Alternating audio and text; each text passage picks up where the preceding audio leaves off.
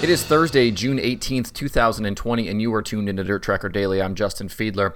Following Kyle Larson's Indiana Midget Week opening night win at Paragon Speedway, Richard and Jennifer Marshall of Priority Aviation decided to add a little extra motivation to Larson's competitors and put a $1,000 bounty on him for the remainder of Midget Week. The driver that can win over Larson gets the money each night, or if Larson wins, the money gets donated to the Indiana Donor Network in Larson's name. Fans also have the ability to add to the bounty each night. For those fans that would like to contribute, you can send money to USAC at paypal.me/USACNation.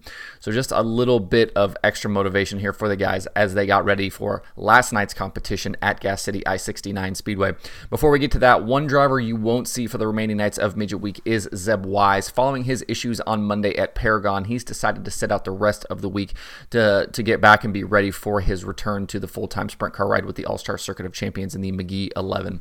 So no Zeb Wise the remaining parts of Midget Week. Now to last night's Midget Week program at Gas City I-69 Speedway. Larson was quickest in hot laps, just like he was the night before, but in qualifying it was Logan Seavey who went quick time. Larson actually ended up 7th. That put Larson into the night's third heat, starting from the 5th position. In that heat race, though, he wasn't able to advance into a transfer position. He and Tyler Courtney battled hard for nearly the whole race, with Courtney rolling the top late to nip Larson at the line. That meant if Larson was going to keep his winning streak alive, he'd have to do it from a B main. Rico Abreu won the night's B main, with Larson transferring in via his third place finish. Because of the Indiana Midget Week format relying heavily on qualifying times, Larson actually started the 24-car feature from the 14th position. So not a great starting position, but not what you would normally expect from some other formats where if you finished third in a B, you'd be pretty far back in the field towards the end. Like I said, Indiana Midget Week format relies really heavily on that qualifying position, and outside of the I believe top 6 and then 7th through 11th, everything past that is all set by qualifying time, no matter where you finish in a B or heat race at that point. So Tyler Courtney was on the pole with Buddy Kofoid, who was outside at the start. Courtney jumped out to the early lead over Kofoid and Cannon McIntosh, who was third, but behind them Larson was on the move early and often. By lap 7, he'd already cracked the top 5 with a move around Tanner Carrick. When the caution waved at lap 12 for a slowing Cannon McIntosh and then a flipping Thomas Meseraull, Larson was third behind Courtney and Kofoid. Later, coming to 12 laps remaining, Larson, who was now second, threw a slider at Tyler Courtney in turns 3 and 4 and was able to clear him for the lead. The move also allowed Kofoid to get by Courtney for second. Over the remaining laps, Kofoid tried to stay with Larson, but the 86 machine was just too good. Larson drove away to win night 2 of Indiana Midget Week and take his 7th straight dirt racing win. Kofoid was second, Courtney was third, Tanner Thorson 4th, and Gio Scelzi was 5th.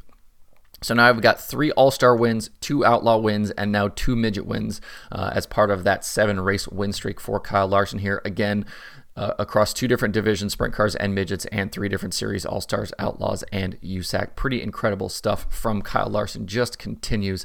Looking at some tweets from my buddy Blake Anderson, Kyle Larson has now won 11 of his last 14 midget starts, with his worst finish over that stretch being 4th at Placerville. Blake and Kyle also got together to try and figure out how many tracks Larson has won at in his career, and by their tally, he's over 70 different racetracks already so far with a win. That's really, really insane for a guy who's 27 years old. Great information there from Blake, putting those out on Twitter over the last day or so. Indiana Midget Week competition now moves to Lincoln Park Speedway for the next 2 nights. Can Larson continue this hot streak? I'm not sure. We'll see. Larson leads the Midget Week standings by 11 points over Tanner Thorson. In the national point standings, Tyler Courtney now leads Chris Windham by 30 points, with Tanner Thorson 3rd, Buddy Kofoid 4th, and Kevin Thomas Jr. 5th. Tyler Courtney leads Chris Windham. I don't know if I said that right. Last night's sprint car race at Gas City went to Justin Grant, with Brady Bacon 2nd, Kevin Thomas Jr. 3rd, CJ Leary 4th, and Dave Darland 5th. Remember, each night of Midget Week also has sprint car racing on the program as well. Quick shout out to Kevin Thomas Jr. for his actions after the issue the night before in the sprint car race at Paragon. If you don't know or don't remember, he tried to go 3rd to 1st on a slider, got into Ethan Barrow, who then went tumbling. After apologizing to Barrow, KTJ and his family worked with Indy Race Parts to make sure Barrow had everything he needed to get his car back together yesterday. That's a really cool move. So well done to KTJ, trying to kind of make things right there with Ethan Barrow after the issues the night before at Paragon. Moving over to late models, Lucas Oil Late Model Dirt Series is at Magnolia Motor Speedway starting tonight and running through Saturday night. Tonight and Friday's programs will be $5,000 to win, with Saturday's show awarding $15,000 to the winner. Drivers will earn points over the first 2 nights to set themselves up for Saturday's racing. The top 18 in points after Friday will be locked into Saturday's feature. Last year at the Clash at the Mag, Josh Richards and Jonathan Davenport won the prelim nights, with Mike Marlar winning the big show on Saturday. Heading into the weekend, Jimmy Owens leads the Lucas points over Tim McCready and Jonathan Davenport. Brandon Overton is the most recent series winner, and 10 different drivers have won so far this season in 16 features. Both Brandon Overton and Brandon Shepard have the most wins with 3 apiece. The weekend is open to fans. If you would like to attend, you can definitely go and watch the racing live. You can also watch all of the action live at Lucas Oil Racing TV if you cannot attend. The racing this season has been really, really great with Lucas Oil Late Model Dirt Series. I've enjoyed a lot of it. Brandon Shepard and Brandon Overton, McCready, Jimmy Owens, all of these guys. You've had some other guys jump in and win races. Ross Bales won a race last week at Cherokee. Just some incredible racing this season. If you haven't checked it out, I would certainly recommend jumping in and seeing what Lucas has got going on right now, because it's really been a lot of fun. Jumping over to modified action last night, the USMTS was again in action, this time at Cedar County Raceway. Tanner Mullins drew the pole for the feature, and that was all the advantage he needed on the night. He led all 40 laps in a main event that went green to checker. Zach Vanderbeek was second, Jason Hughes third, Rodney Sanders fourth, and Jacob Blees was fifth. Rodney Sanders continues to lead the series point standings over Derek Ramirez as the USMTS heads tonight to Mason City Motor Speedway for a $2,500 to win show. Tonight also features USRA stock cars and USRA B mods. If you cannot be there, all of the action can be watched live on raceanddirt.tv, so make sure to check that out. Before we close up shop today, I just wanted to jump over to the Dirt Tracker weekly or daily pay-per-view schedule, just to give you an idea of all of the things you can watch tonight. Again, Indiana Midget Week live tonight on Flow Racing. Flow Racing also has USAC 24/7, as they do every day right now. Magnolia Motor Speedway, like we just talked about, Lucas Oil Late Model Dirt Series, that is live on Lucas Oil Racing TV. USMTS Modifieds at Mason City Motor Speedway on Race and Dirt. And then Speed Shift has a pair of shows. 141 Speedway has IMCA Modifieds, Sport Mods, and Stock Cars. And Kossuth County Speedway, also on Speed Shift, has a full IMCA slate, modified, sport mods, hobby stock, sport compacts, cruiser, stock cars, all kinds of stuff.